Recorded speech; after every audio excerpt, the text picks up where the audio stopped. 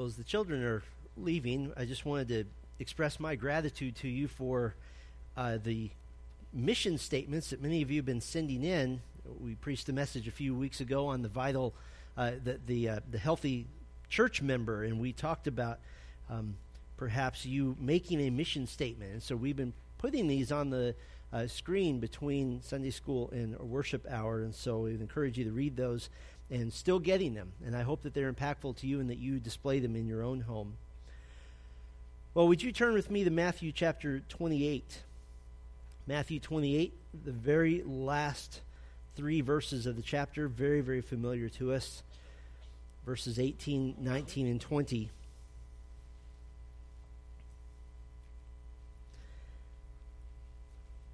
If you're fairly new to the Bible, Matthew is first book in the New Testament. Matthew 28, beginning in verse 18. And Jesus came and said to them, "All authority in heaven and on earth has been given to me. Go therefore and make disciples of all nations, baptizing them in the name of the Father and of the Son and of the Holy Spirit, teaching them to observe all that I have commanded you. And behold, I am with you always to the end of the age." Now, this is really just our jumping off point here. For the last several weeks, we've been taking the break from our usual practice of verse-by-verse exposition to really take a closer look, a broader look at some important issues for us as Christians, particularly concerning the Church of Jesus Christ. And there is one issue in the Church of Jesus Christ that by many accounts has caused more debate, more nervousness, more angst, more pain even than any other. And even among those who claim true and genuine faith in Christ, this is an issue that has literally caused believers in Christ to turn on each other and kill one another. And that is the issue of water baptism.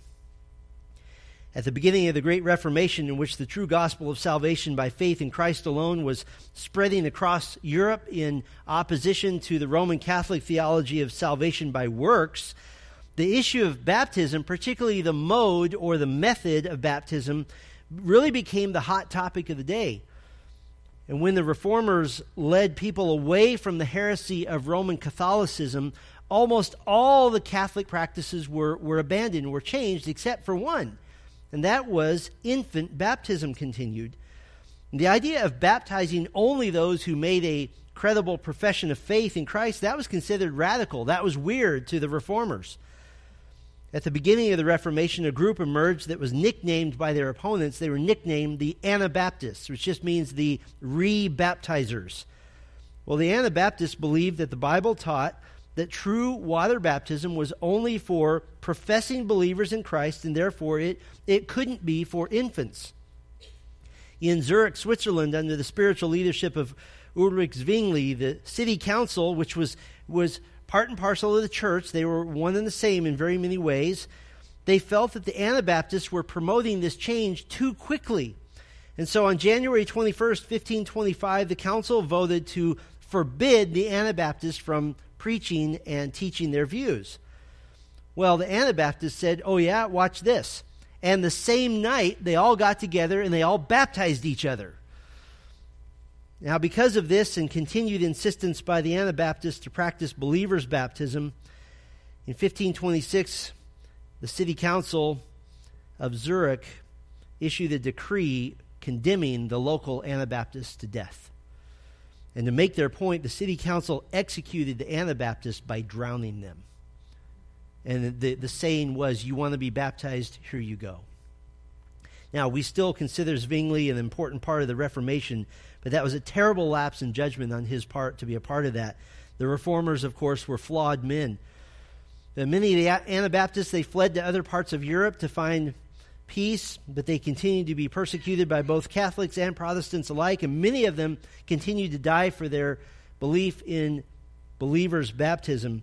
In fact, in 1566, in the Netherlands, 3,000 Anabaptists were all executed in a mass execution. So it's safe to say that the issue of water baptism is not just a theological discussion. Lives have been lost over this issue.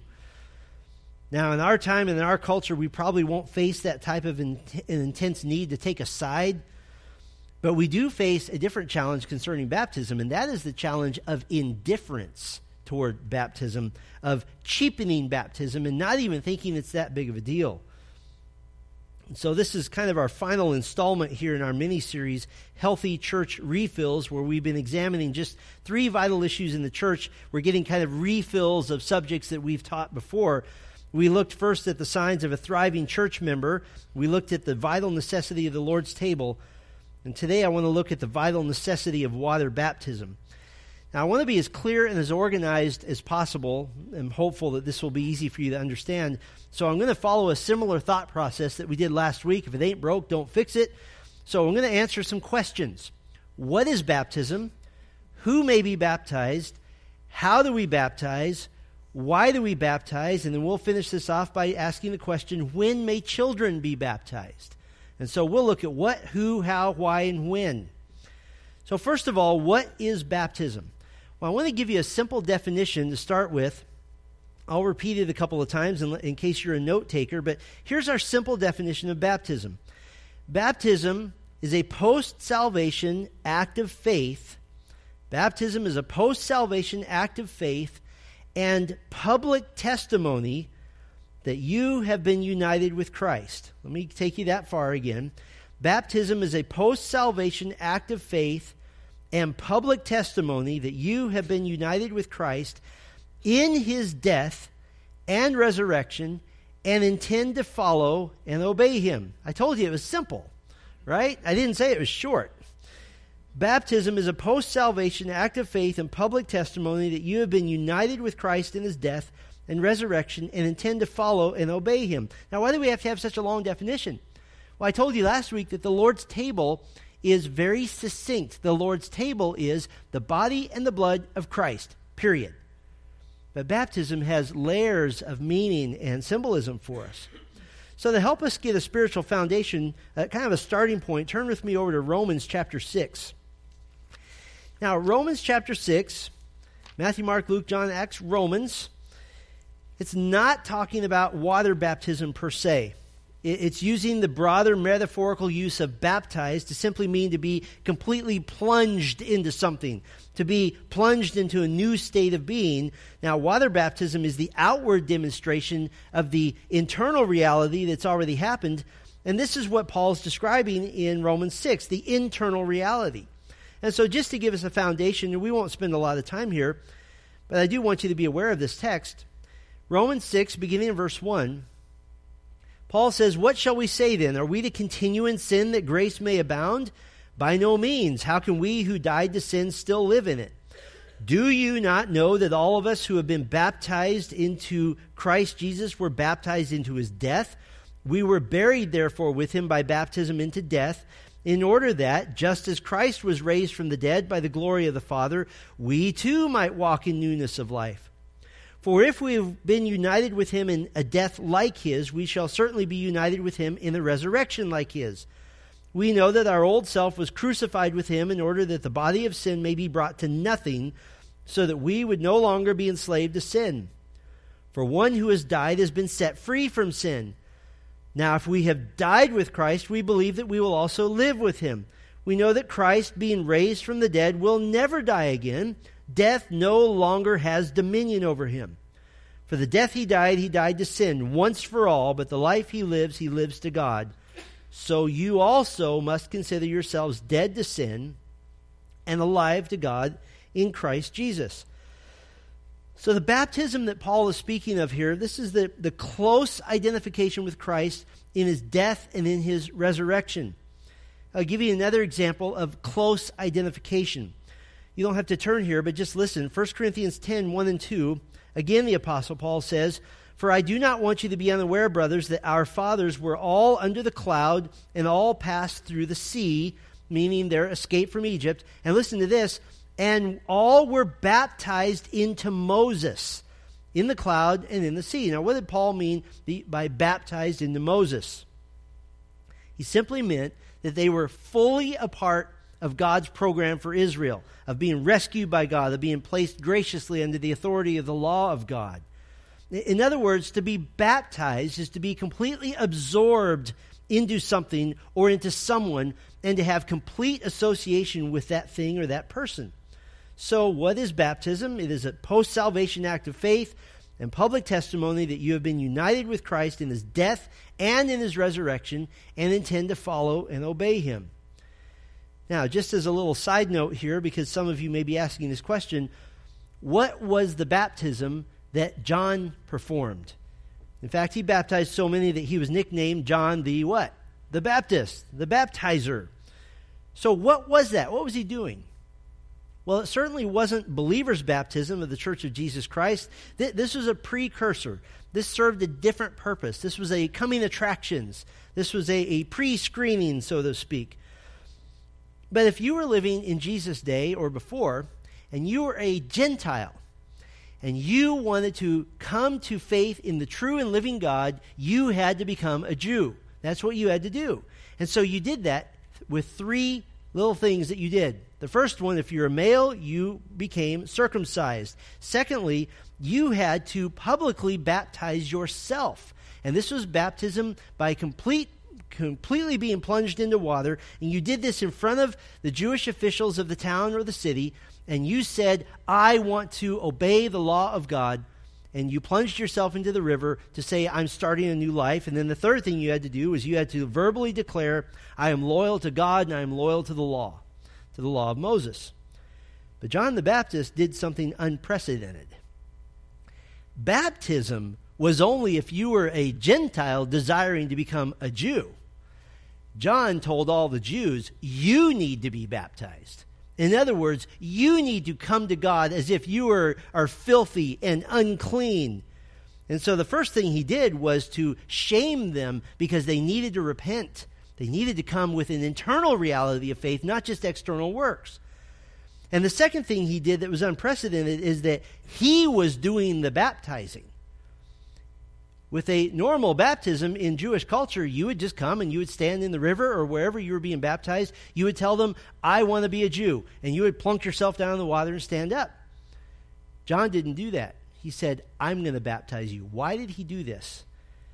Because he only baptized those who would express repentance of sin, and he refused to baptize those who would not.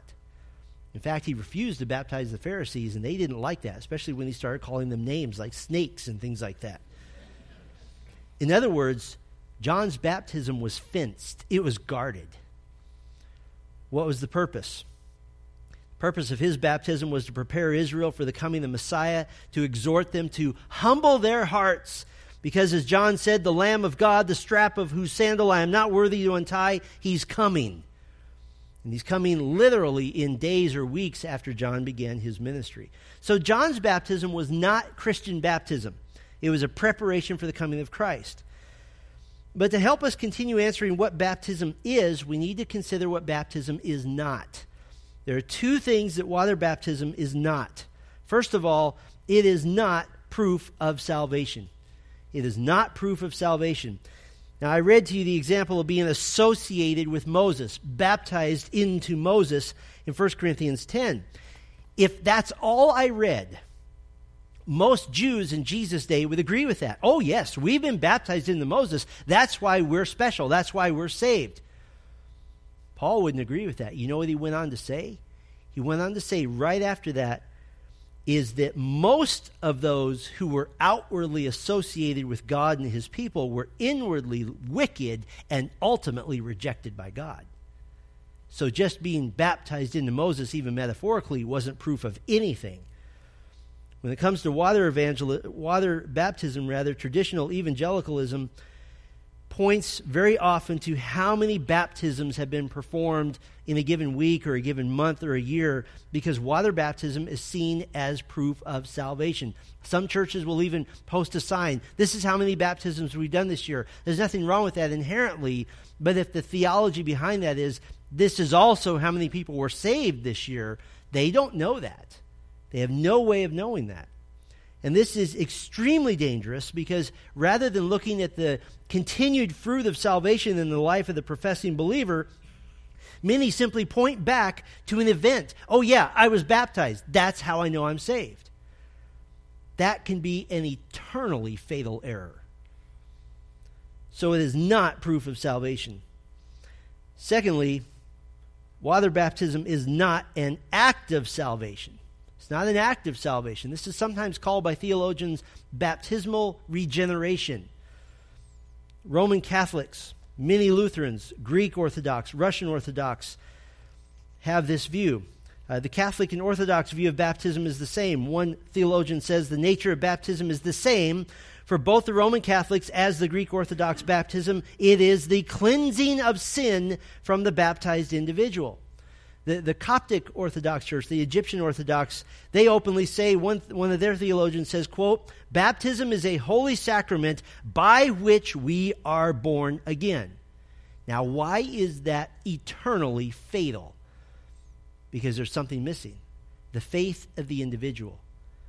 For those groups, baptism and faith are completely separate. They're not even related.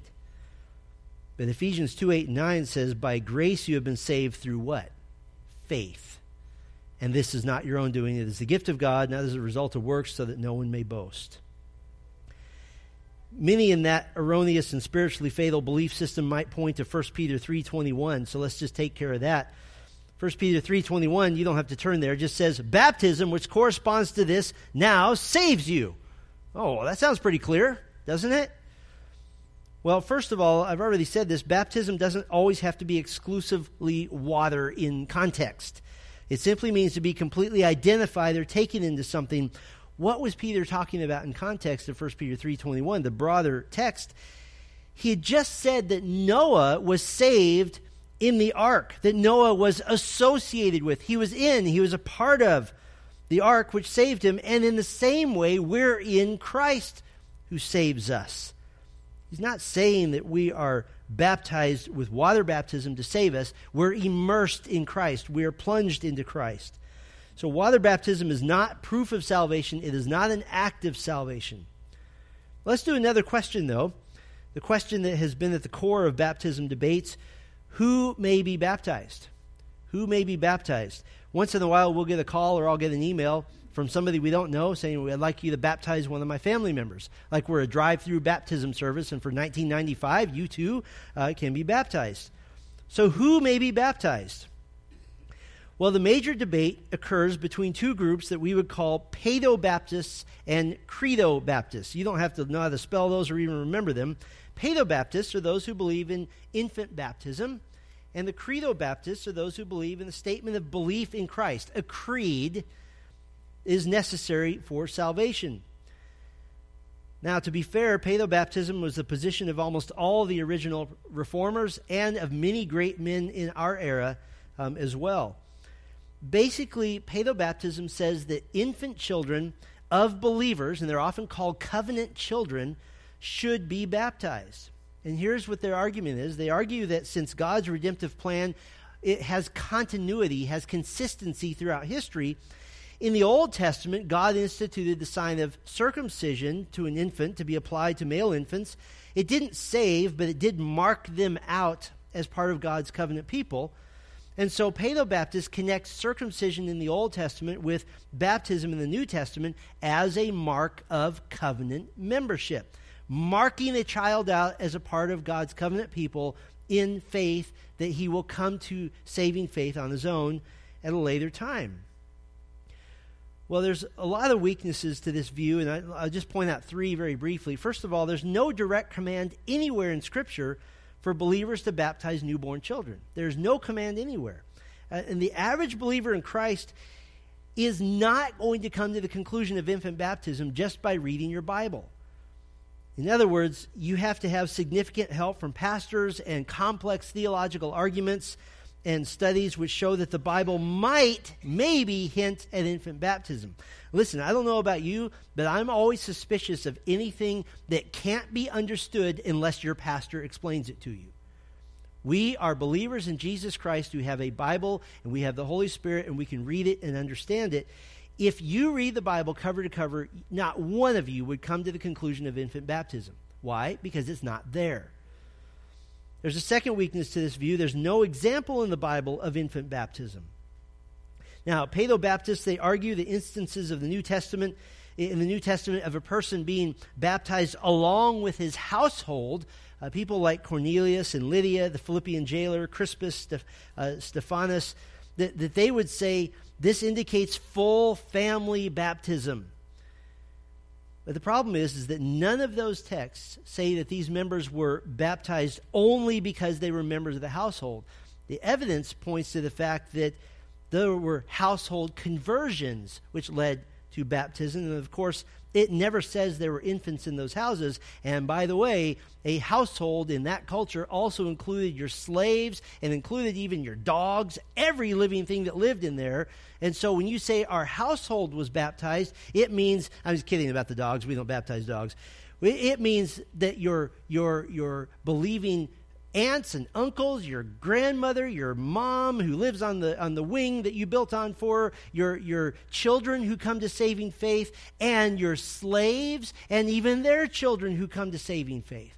We would never say that the children of one of my servants, one of my employees, is part of the covenant family.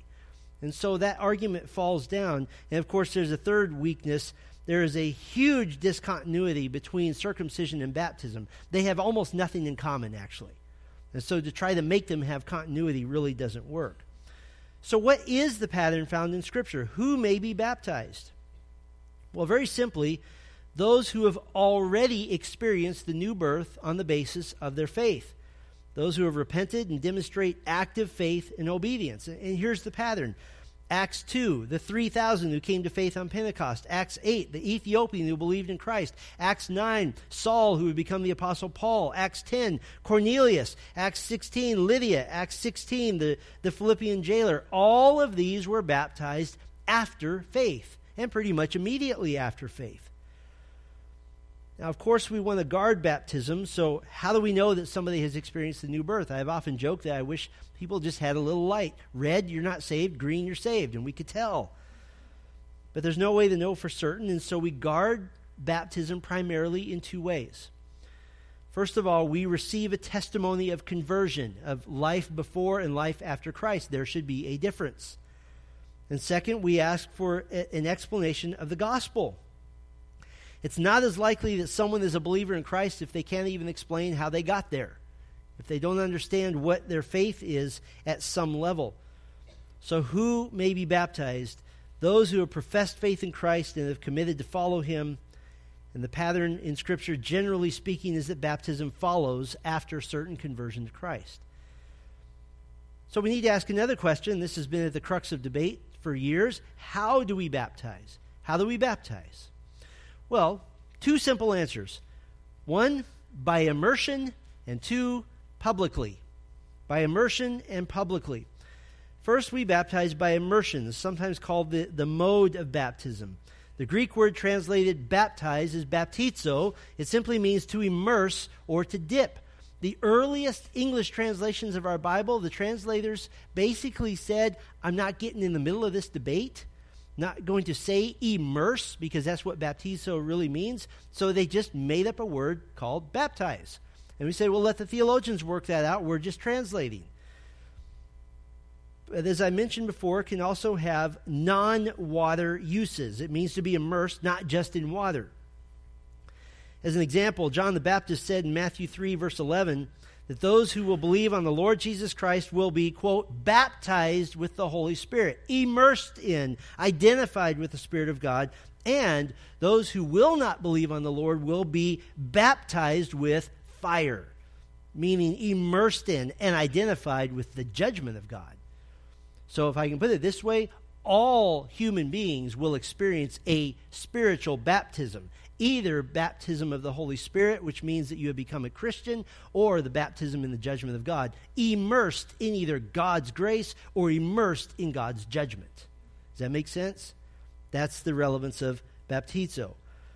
The word baptize doesn't allow for any other meaning. In fact, in 1813, a theologian by the name of David Benedict, he's actually a church historian, he wrote a book about the history of the Baptist denomination. And he wrote about the mode of baptism in history, and listen to his, I don't know if you call it irritation or just sarcasm, but it's funny either way. He says this: Baptism, as it was instituted by the great Christian lawgiver, that is Christ, was a plain and significant rite. But in process of time, baptism passed from visible believers to catechized minors, and from them to unconscious babies. And from immersion, listen to this, it was reduced to pouring, then to sprinkling, and now to any mode which the inventive fancies of capricious candidates may devise, provided always that some part of him ends up wet.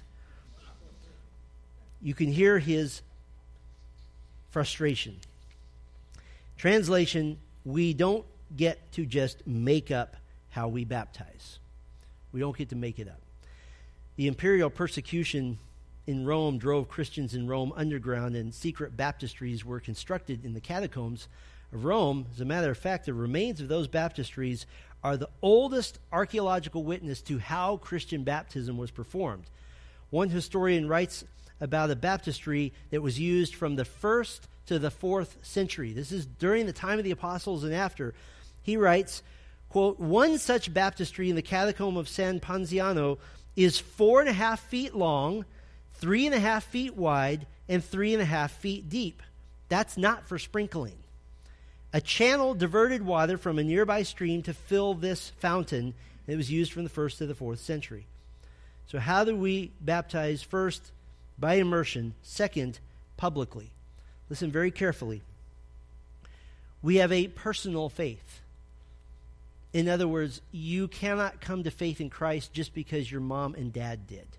You will not go to heaven just because your grandparents were Christians. You will not be part of the family of God because you happen to be around others. We have a personal faith. You alone must repent. You alone must get on your knees before God and acknowledge Christ as the Savior.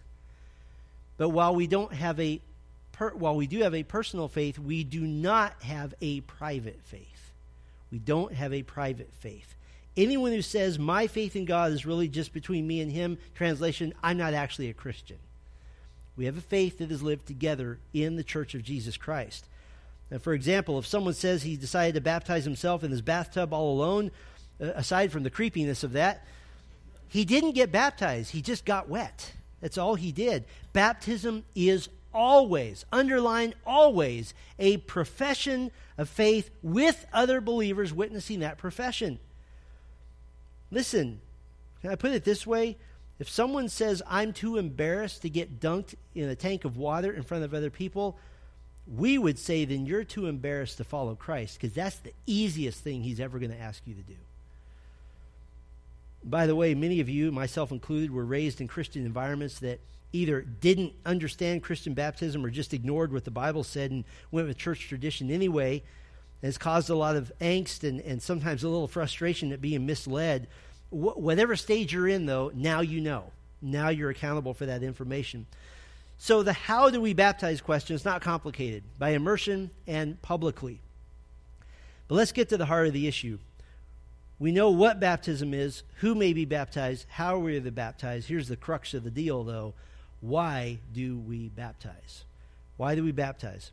I want to give you 4 reasons, but we really only need the first one, but I'll give you the other 3 just to provide some support. Reason number 1, the only one we need, it is a command of Christ. It's that simple. Now, we've already read Matthew 28, 18 through 20. Jesus was not ambiguous in the least. He says believers in Christ are baptized. Now, just as a little side note, that text that we read, all authority in heaven and on earth has been given to me. Go therefore and make disciples of all nations, baptizing them in the name of the Father and of the Son and of the Holy Spirit, teaching them to obey all that I have commanded you. That text is accurately called the Great Commission. That it is the command to go into the world and spread the gospel. Could I say this? That more accurately, it should be called the Great Ecclesiology. Because it is really more about how the church functions. Step 1, proclaim the gospel. Go and make disciples of all nations. Step 2, baptize new believers. Step 3, teach them the word of God. Teach them the commands of Christ. That's ecclesiology. That's how to do church. And so far from just being a statement for missionaries, that's a statement for all of us. That's how the local church is to function. And did you notice that what's the first thing you do with a new believer? You baptize them. Listen, these are two commands. The first one is specific. I command you to baptize in the name of the Father and the Son and the Holy Spirit. The second one is general, and teach them to obey everything else I've commanded. If you don't want to follow the first command of Christ, why would the church have any reason to believe you want to follow any of the others? Jesus said that if you love him, you obey his commandments, John 14:15, and he commanded baptism first. That alone ought to be enough. But I'll give you three more reasons. Here's reason number 2. I've already alluded to this, but I want to flesh it out a little bit more. Reason number 2, baptism publicly identifies you as a follower of Christ. Baptism publicly identifies you as a follower of Christ. We might say that there's 5 representative meanings of baptism to show you to be a follower of Christ. First, we might call the first meaning association. Association. Jesus commanded his disciples, as we've just read, to baptize in the name of the Father and of the Son and of the Holy Spirit. It's a public statement of belief in the triune God, a desire to associate with him. By the way, when you do anything in the name of God, it's saying that you're doing something that God wants you to do. So you're being baptized in the name of the Father who wants you to be baptized, in the name of the Son who wants you to be baptized, and in the name of the Spirit who wants you to be baptized. There is full agreement within the triune God that you ought to be baptized, and you desire to associate with him. The second representative meaning, association, and then identification. Identification. We've already referenced Romans 6, where we're buried with him and raised with him. The Apostle Paul illustrates this by referring to the believer as being in Christ 85 times in his epistles. And baptism is a monumental statement that we're with him, we're in him. And the symbolism is obvious, that you die with Christ, you're buried, and then you're brought up, you're raised with him. And me taking the super soaker and sprinkling somebody with it doesn't do that same picture. And so we have association, identification. We also would talk about purification. Purification. Now, just to be clear, baptism is not a means of purification, but it's representative of the cleansing of sin as part of the new covenant. Titus 3 verse 5 says, he saved us not because of works done by us in righteousness, but according to his own mercy by the what? The washing of regeneration and renewal by the Holy Spirit. And so as you enter the waters of baptism and you're completely submerged and cleaned, it represents the total, complete cleansing of sin that Christ gave and that is necessary to enter into the new covenant. And so we have association, identification, purification. We might also talk about the symbol of liberation. Hebrews 10:31 says, it is a fearful thing to fall into the hands of the living God. But now we're liberated. The wrath of God no longer holds terror for us. When we go down with the death of Christ and come up with the resurrection of Christ, we are liberated. And finally, we might talk about the symbol of incorporation. Incorporation. 1 Corinthians 12:13 tells us that in one Spirit we have all been baptized in one body, and all made to drink of one Spirit. Now, this is speaking primarily of the work of the Holy Spirit in officially incorporating us into the church, into the body of Christ. But water baptism certainly is that symbol of incorporation into membership with the church. So we have association, identification, purification, liberation, incorporation. Let me give you a third reason why we do water baptism. Baptism is evidence of commitment to Christ. Baptism is evidence of commitment to Christ. Now let's be very precise. I did not say proof. I said evidence. It's evidence to those in the church that their commitment to Christ is genuine. As I said before, baptism is probably the simplest thing that Christ will ever ask you to do. It takes a few minutes. It's easy. You get wet, you dry off, and you're done. I could give many more complicated things to do. Wives, submit to your husbands. That's harder. Children, obey your parents. Servants, obey your masters. These are hard things that go for a lifetime. Baptism is easy. It goes once. But 1 John 2:4 says, whoever says, I know him, but does not keep his commandments, is a liar. Somebody says, I've come to faith in Christ, but I don't want to be baptized. You're a liar. You haven't come to faith. Acts 2:38, at the end of his sermon, Peter said, repent and be baptized, every one of you, in the name of Jesus Christ for the forgiveness of your sins, and you will receive the gift of the Holy Spirit. Now, this is often a proof text, supposedly, for baptismal regeneration. See, you have to repent and be baptized to be forgiven. That's exactly the opposite of what Peter's saying. What he's saying is, listen, I'm speaking to you today. We're blocks, we're hundreds of yards away from the offices of the people that 8 weeks ago murdered Jesus. And here you are publicly saying, I want to follow Christ. Really? If it's true, if it's real, you'll make it public. You'll be baptized. If it's real. Peter is essentially saying, do you really want to follow Christ? Are you really repentant and really willing to count the cost? Because some of you are going to die for your faith, and historically, many of them did. Listen, baptism in the early church was to take your life in your own hands because it meant Christ before Caesar. It meant Christ before Jewish leaders. It meant Christ before anybody. About 250 A.D., Emperor Decius, he loathed Christians, but rather than just killing them, his strategy was to try to get them to turn away from Christ. And so he tried bribery with some Christians. He tortured them. He threatened them. He imprisoned them.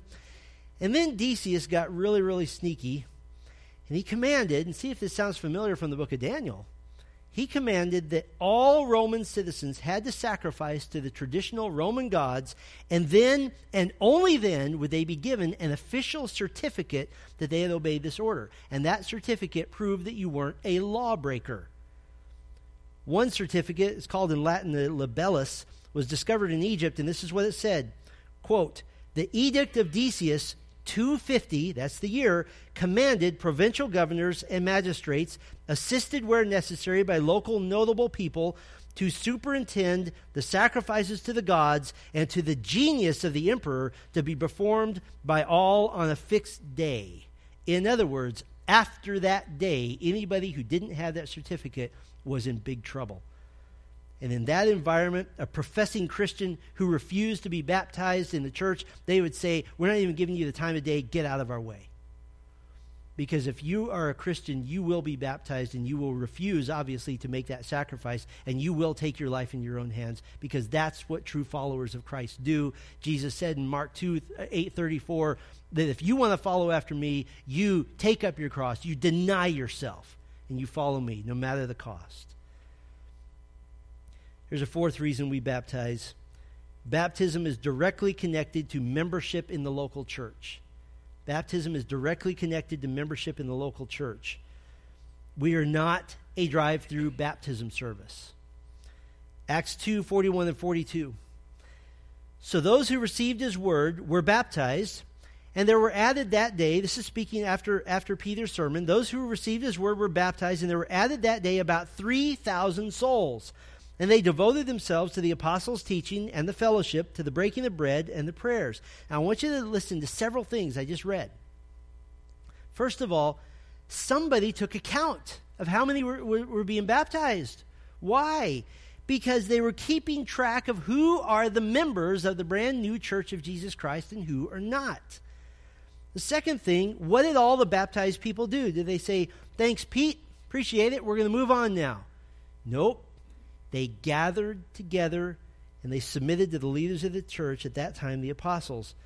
And the third thing we would notice is they took the Lord's Supper together only as baptized members. Parents, if you have little children who have not come to faith in Christ, stop feeding them the Lord's Supper. It's not theirs to take.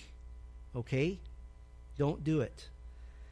The concept of baptizing someone who makes no commitment to join a local assembly of Christians is unknown in the Bible. We have a personal faith. We do not have a private faith. By the way, since baptism is a one-time event in the life of the Christian, and we live in a culture where it's easy to move from one place to another, we receive new members who attest that they've been publicly baptized in another location, and we're fine with that. Well, one final question. We need to ask, when may children be baptized? When may children be baptized? This is not an easy question to unpack. Now, we hold the credo baptism, believer's baptism, and so we rightly have a concern for the baptism of children. The church has been plagued by an easy believism which uses methodology, systems to supposedly bring people to faith in Christ. We have the altar call. We have the extensive invitations. We have the sinner's prayer. All of these methods that we've invented to say, yep, there's another one, there's another one, there's another one. But there's several practical reasons to be very cautious when it comes to the baptism of children. First of all, children are built to follow and they're taught to obey. I just preached a series on parenting, and we tell our parents to make your children obey. Tell them to obey. Children aren't emotionally capable of resisting strong social pressure.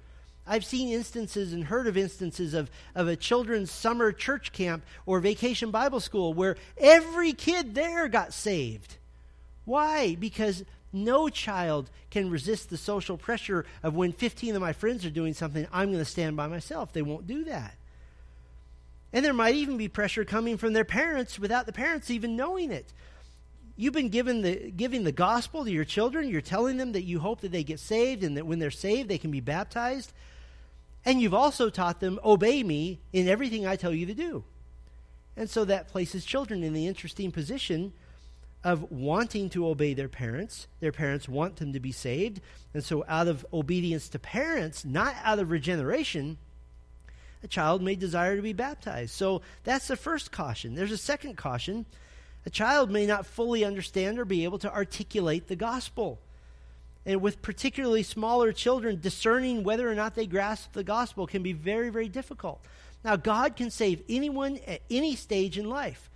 John the Baptist, filled with the Holy Spirit from the womb. Jeremiah the prophet, filled with the Holy Spirit from the womb. God can do this. But that doesn't mean we can tell that God did that. John the Baptist wasn't born and he didn't say, let me show you the Romans road and tell you the 4 steps of salvation. He didn't do that. He just said, goo, and that was it. So nobody knew he was filled with the Holy Spirit. There's another caution, one that concerns me the most, and that is that baptism can cause false assurance of salvation in children. Because children, whether we tell them this or not, are more as often as not going to see baptism as proof that they were saved. They checked off something. And there's one more caution. Local churches, I think we're rightly cautious of a spiritual culture in which everyone is saved.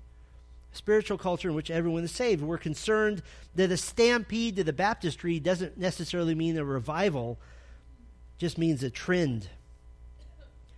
So those are legitimate concerns, but we also want to be biblically informed. So I want to give you some kind of counterpoint to those reasons with objective truths that we've already looked at. First of all, baptism is commanded by Christ himself. He didn't give an age requirement. There's no age delineation, just true followers of Christ. Second of all, and we looked at this a number of weeks ago, Ephesians 6:1, where children are told to obey their parents in the Lord, it makes a very strong case for believing children to be expected to obey in all aspects of the Christian life. They're told to obey their parents in the Lord. This is just a phrase that for the Apostle Paul means Christians. These are children who are old enough to understand that command and expected to obey it. Here's a third just fact that we have to consider. Jesus, his attitude towards children was very inclusive.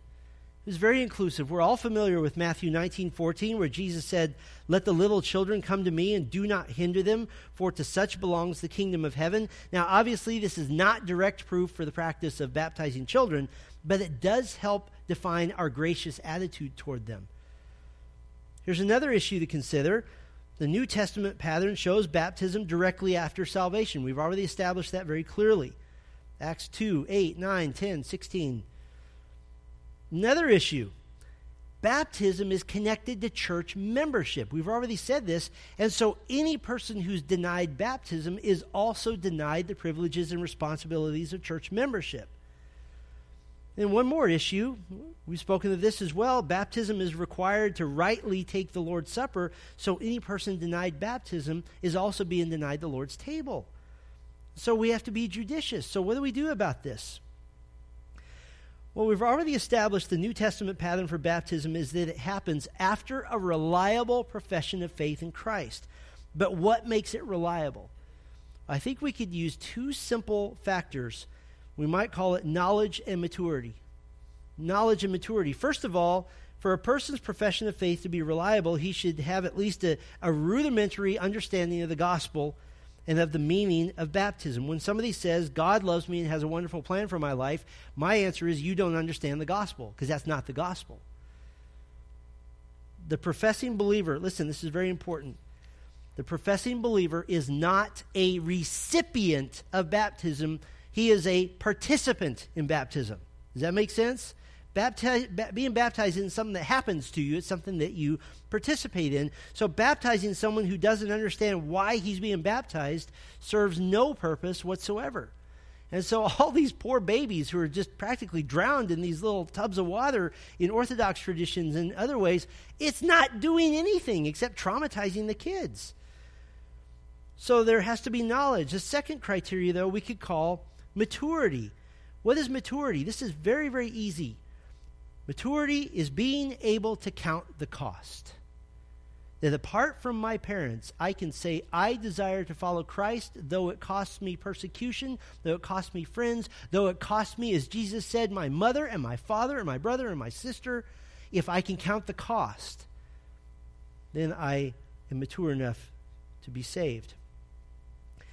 Now, children, in fact, obviously can become believers at an extremely young age. The gospel is for everyone, not just for the mentally cogent. We certainly wouldn't invalidate a young childhood conversion just because they're too young to explain it. It's the Holy Spirit who converts. But some children are simply too young to make a reliable profession of faith that includes knowledge and maturity. So I lay all this before you to tell you that based on all of these thoughts, there are some good reasons to consider delaying baptism for very young children. Let me give you some of these reasons. Again, because church membership is connected to baptism, it avoids a debate. And that debate is, are all baptized people church members? And we would say yes. But in some church traditions, they baptize the older ones and make them church members, and the younger ones, they don't.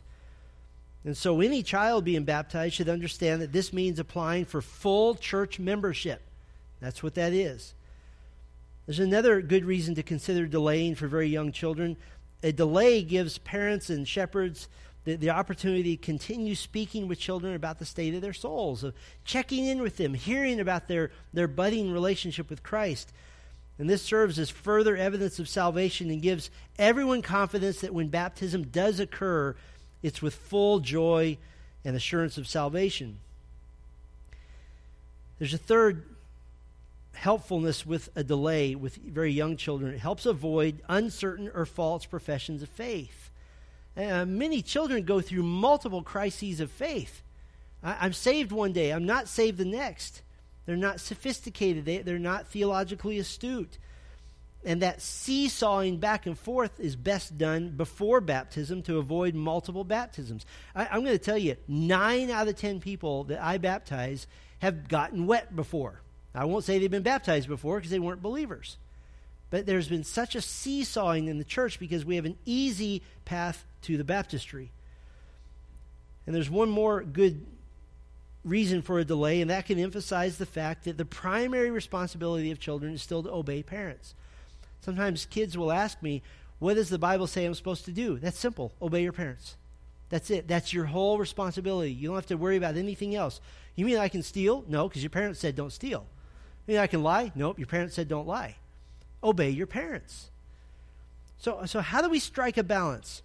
Is there a way to allow a child who is a true believer in Christ to come freely to the waters of baptism, as is the responsibility and the privilege of every Christian?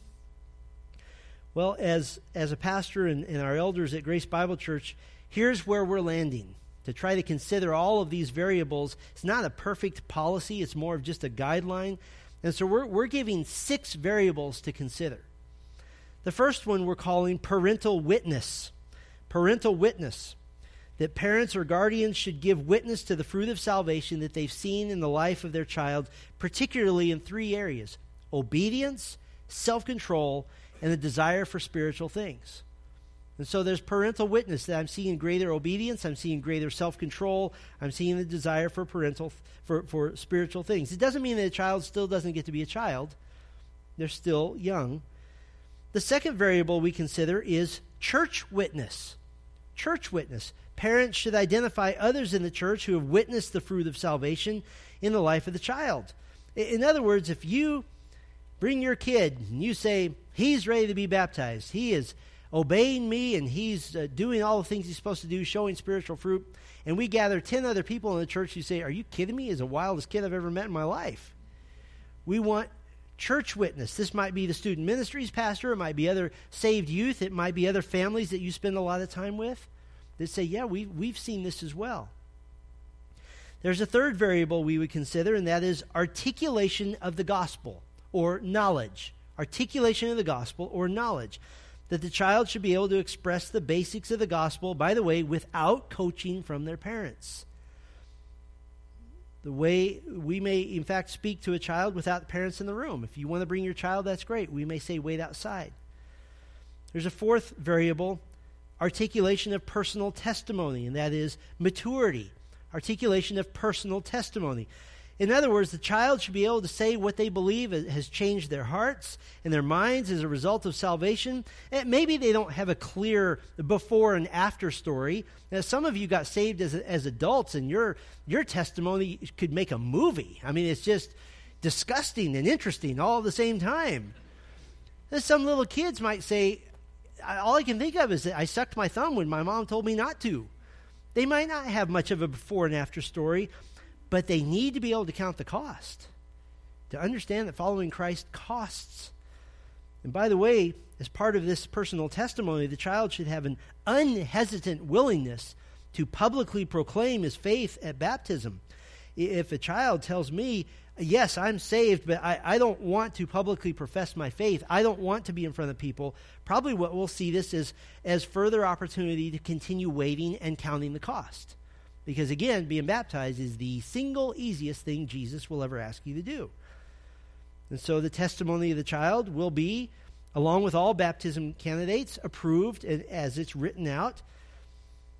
And so we have those four variables. Let me give you two more. A fifth variable to consider is church membership ability. Church membership ability. We have clearly articulated that baptism is connected with church membership. And any child being baptized should also be fully aware of and be able to commit to full church membership. This means his parents are in agreement with this, that the child will be expected to go through the Grace Connect class, that the child will serve in the church, that they'll give as they're able. Maybe they get $10 a month. Well, he ought to give some of that. And he'll be accountable to the elders of the church as we come alongside the parents. We're not instead of the parents. You do your job as parents, but you understand that all church members are accountable to leadership. And so one more variable, and this is the one that is more just random, but we've looked into what other like-minded churches often do, and so we're recommending a minimum age of 12. Now, I said recommending, because a child who's 12 and yet doesn't demonstrate all these other qualifications, we're going to delay baptism. But in rare instances, a child younger than 12 may be considered, but there should be sufficient reason other than just the parents really want it to happen. So those are the variables that we intend to consider, because we feel like that every believer should have access to the Lord's table. Every believer should have access to full inclusive membership in the local church, and every believer should have the opportunity to publicly say, I am following Christ. And so we don't want to deny that to anyone who is able to make that profession. So if you desire to be baptized, or if you have a child that you believe is ready to be baptized by those criteria that I've listed, after the service, what we want you to do is right over here to my right by the cross will be our counselors, and they'll take your name and contact information. We're going to send you some information by email, and if you have a child still living in your home that you want baptized and he or she wants to be baptized, we're going to set up an interview for you to talk to that child with one of the elders to go through those 6 criteria so that we're doing our due diligence. And we've already, as we mentioned, set up a baptism service for Sunday evening, June 24th. if you know you need to obey the Lord in this first of all of his commands to those who would take up their cross and follow him, then let's get it done. Let's demonstrate love for Christ. And can I say this? I just want to address two groups right now. The first group, any of you here who have said, I want to follow Christ, but I'm not ready to be baptized and I'm not ready to be a church member, can I say this? Then you're not following Christ. Okay? You're not following Christ. Second group I want to address, and really this is the most important thing I'll say all morning. Remember that baptism is not proof of salvation. Do not let the fact that maybe you've been baptized in the past keep you from examining your own heart. There will be lots and lots of people who once got wet in a church building existing in hell for all eternity because they did not examine their hearts. Have you been following Christ in a way that demonstrates a changed life, or have you been leading the double life, which God will expose as hypocrisy? You need Christ. Don't let your own supposed baptism in the past make you relax and think that even with your double life, God has redeemed you. Come to the cross and come to the waters. And somebody might say, well, I've already been baptized once, but now I'm saved. No, you weren't baptized once. You just got wet in a lost state. That's it. There's one baptism. So please, come to the cross, come to the waters, all of you who know Christ. Let's pray. Our Father, we thank you for this time. It's been a kind of a complicated topic for us to tackle. And yet the simplicity of it is not lost on us either, that in a symbolic act which symbolizes the purification from sin, the washing of regeneration, being made to die with Christ as we go under the water and raised with Christ as we come up out of the water, it is really a very simple symbol. And so, Lord, we would thank you so much for that reminder that we do have a way to be initiated into the body of Christ, a way to be shown to be true followers of Jesus Christ. And so, Lord, we ask you, for any who are here who do not know Christ, we would ask you, Lord, to move in their hearts even now, to simply ask for mercy, to simply ask you if you would pay the price for their sin. And for those who need to obey in baptism, Lord, we want to take care of business. We want to demonstrate that we will obey Christ in all areas of life, in all the commands that he gave us, the very first one being to publicly proclaim allegiance to him through baptism. So, Lord, might you do these things to create here in this location a healthy, vibrant, obedient, humble body of believers that gathers together to honor and exalt Christ until that glorious day when he returns. For it is in his name, in anticipation of his return, that we pray. Amen.